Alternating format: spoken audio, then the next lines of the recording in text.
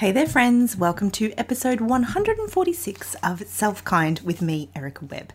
Today, it is just me. We're going to have a short little chat about why self-kindness can kind of feel a little bit like going against the grain, and also a little bit about why we just keep coming back to the basics and why it can feel a little bit like Groundhog Day, but in a good way. So stay tuned.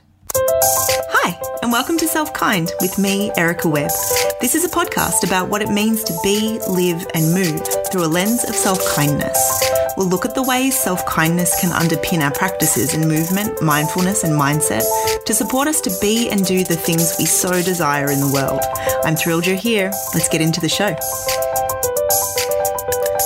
Okay, so we're going to talk a little bit about why self-kindness can feel like it goes against the grain. And, you know, every week when I sit down to record these solo podcasts, I think, what kind of new spin can I put on the same ideas? And one of the things that I mentioned before that little normal intro was we're going to talk a little bit about how sometimes we just have to come back to the basics, and not just sometimes, all the time, and how that is kind of just where the magic lies. And these two ideas maybe sound a little bit different to each other, but they're actually kind of the same idea in slightly different clothing. So we're going to talk about both of those things, and the link there being that when I sit down to think about, you know, what shall I talk about on the podcast this week?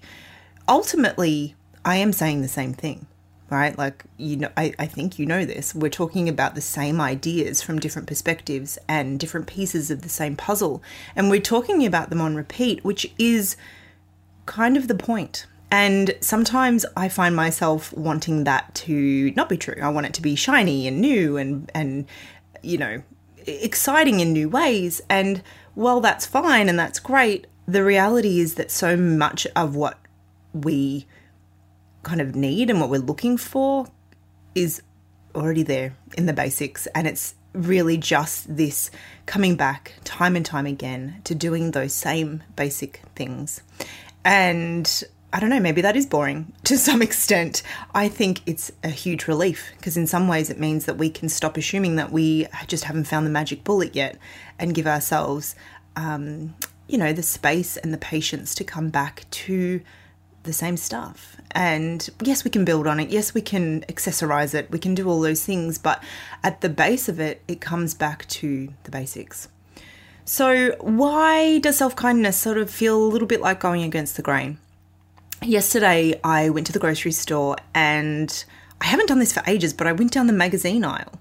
It's not as big as it used to be, but I went down that aisle to have a little look around. I don't know if you know this, but one of my periods of time studying at university was to do my Masters of Writing. Writing is something that I absolutely love doing. I haven't done as much of it in recent years, but it is one of my favourite things. And so it's always been, you know, I love magazines, I love books, I love the written word. And so anyway, I used to read a lot more magazines. I don't read them now, but that was a complete aside. Anyway, I was in the magazine aisle and I was looking at the magazines, and one of the things that struck me was, God, the headlines haven't changed much over the years. You know, those things that grab your attention and say, this is the important stuff inside. Those headlines haven't changed very much. And I took a photo of a few of them, and it was things like, you know, 30 days to like what you want, walk away 4 kilos with our easy 8-week plan, get happy right now. All these things that are very immediate, very quick win, very even shaming in their conversation, like their talk, as though, you know, why haven't you got this yet? Because this is easy. Another one was basically like break bad habits, using that kind of language that maybe makes us feel bad about ourselves. And it occurred to me while I was sort of standing there looking at these headlines that the narrative really hasn't changed very much around the world of fitness, wellness, and well-being. And a lot of it is through this lens of sort of making us feel like we don't yet measure up, that we're not yet enough, that there's something else we need to be doing in order to be worthy. And that might not be the words that are being used, but it's ultimately the message that lies underneath it. And very much feeding into this all or nothing way of thinking. So, you know, in that example of like 8 weeks to a better whatever, almost as though if you just work hard enough for 8 weeks, then you can forget about it forever again, right? Like you just need 8 good weeks and then you're done. And when we think about self-kindness, when we think about movement through a lens that is more sustainable in terms of longevity, then, you know, 8 weeks is just 8 weeks in a big pile of weeks that we have ahead of us. And I don't have anything against 8-week programs. I've run an 8-week program myself. I have nothing against, 30-day challenges. All of those things are useful and they all have their place. But I guess what I'm trying to sort of say is that this view that takes a self-kind lens doesn't rely on any of that, because we are focused in a different place. Our view is in a different, in a different area. It's not about fixing ourselves. It's not about just being good enough. It's about allowing ourselves to meet ourselves where we are and to know that we're trying to develop, or that we are developing. We're not trying, we are doing it. Develop a way of being with ourselves that is sustainable, a way of caring for ourselves that is in response to what we need. And one of the, I wrote about this in my member newsletter a couple of weeks ago, and I did a little reel about this on Instagram as well, and it relates to this topic. So let's talk about it a little bit. This idea of like rewriting the rules. So I don't know if you have ever played the game Uno, the card game with all the coloured cards with the numbers and all that jazz. Uno has, a very set of rules. Like, we know the rules. If you've played the game, although I did play this with my nephew the other day and it turns out we had slightly different rules. But anyway, we have a mostly agreed upon set of rules about how to play this game Uno. In recent editions, though, they have added in blank cards that you can write your own rules on. I'm not a big fan. I'm not going to lie. Not a big fan. And they added another rule that was like, reshuffle the deck. And I'm like, what is this nonsense? I don't like this.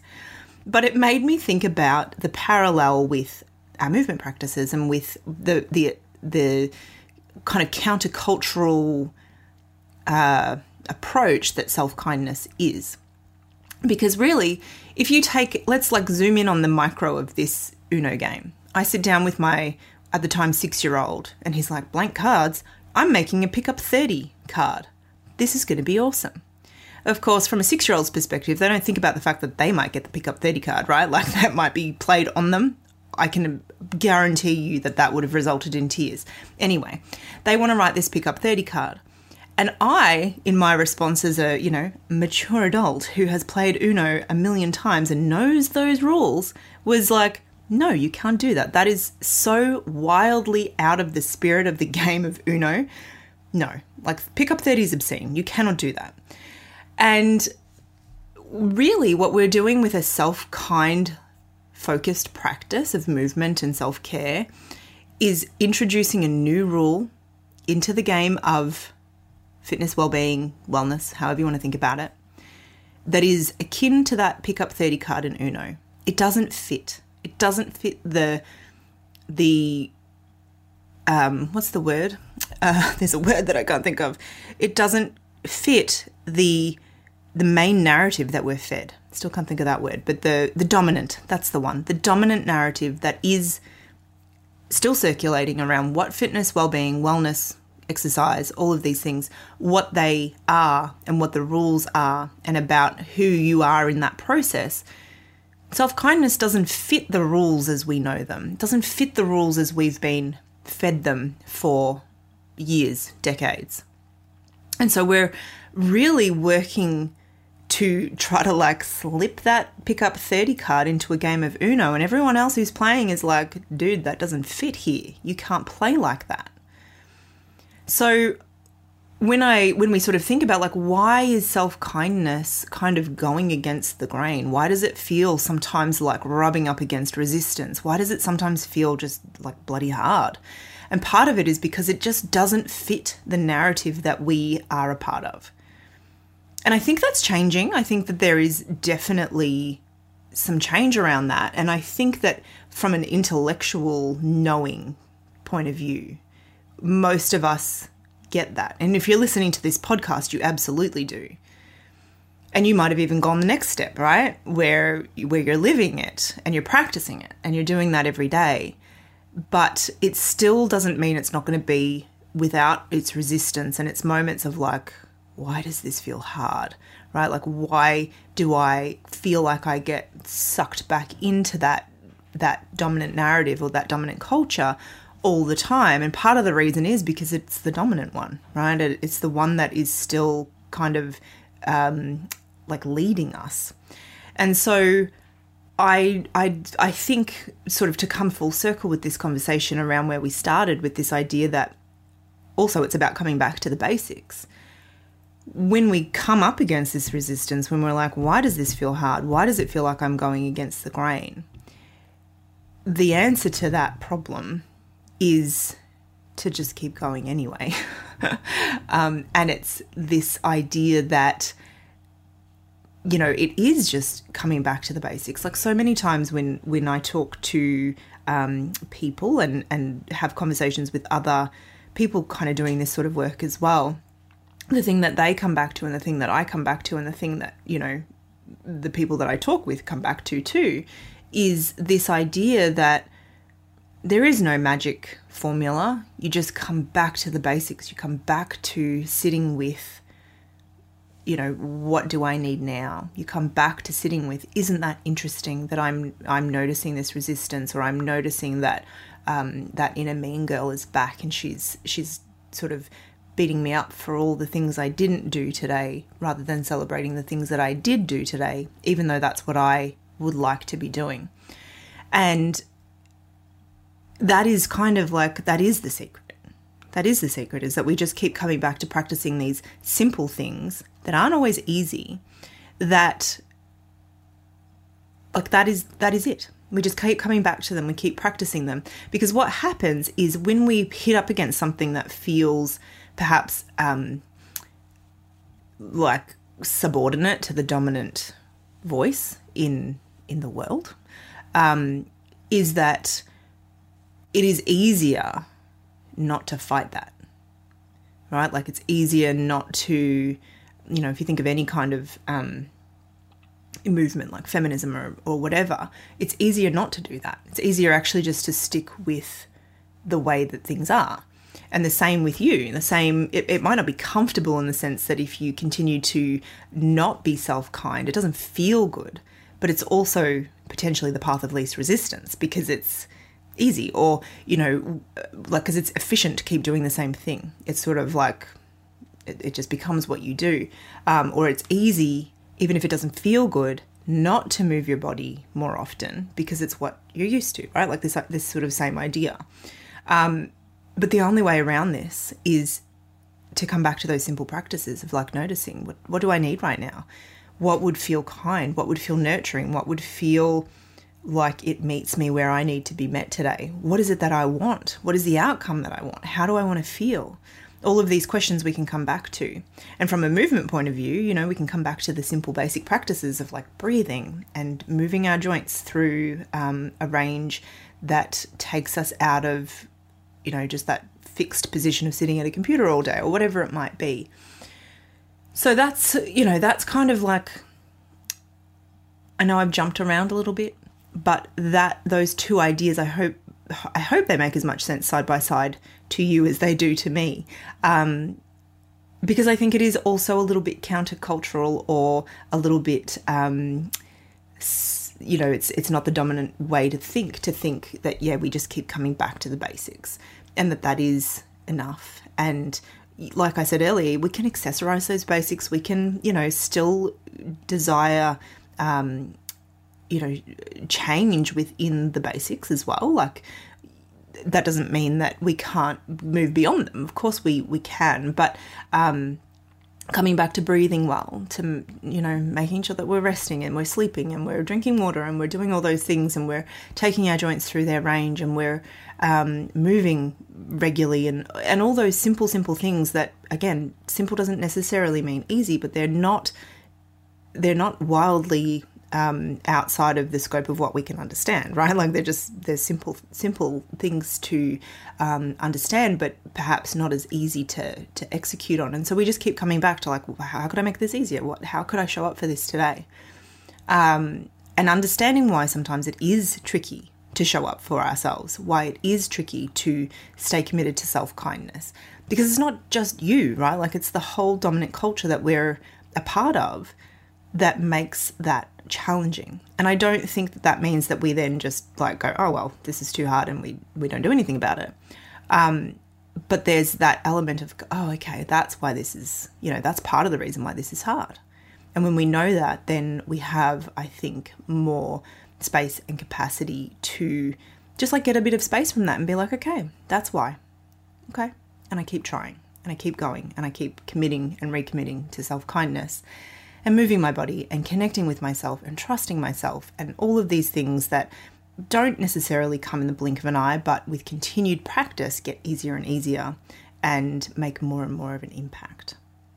All right.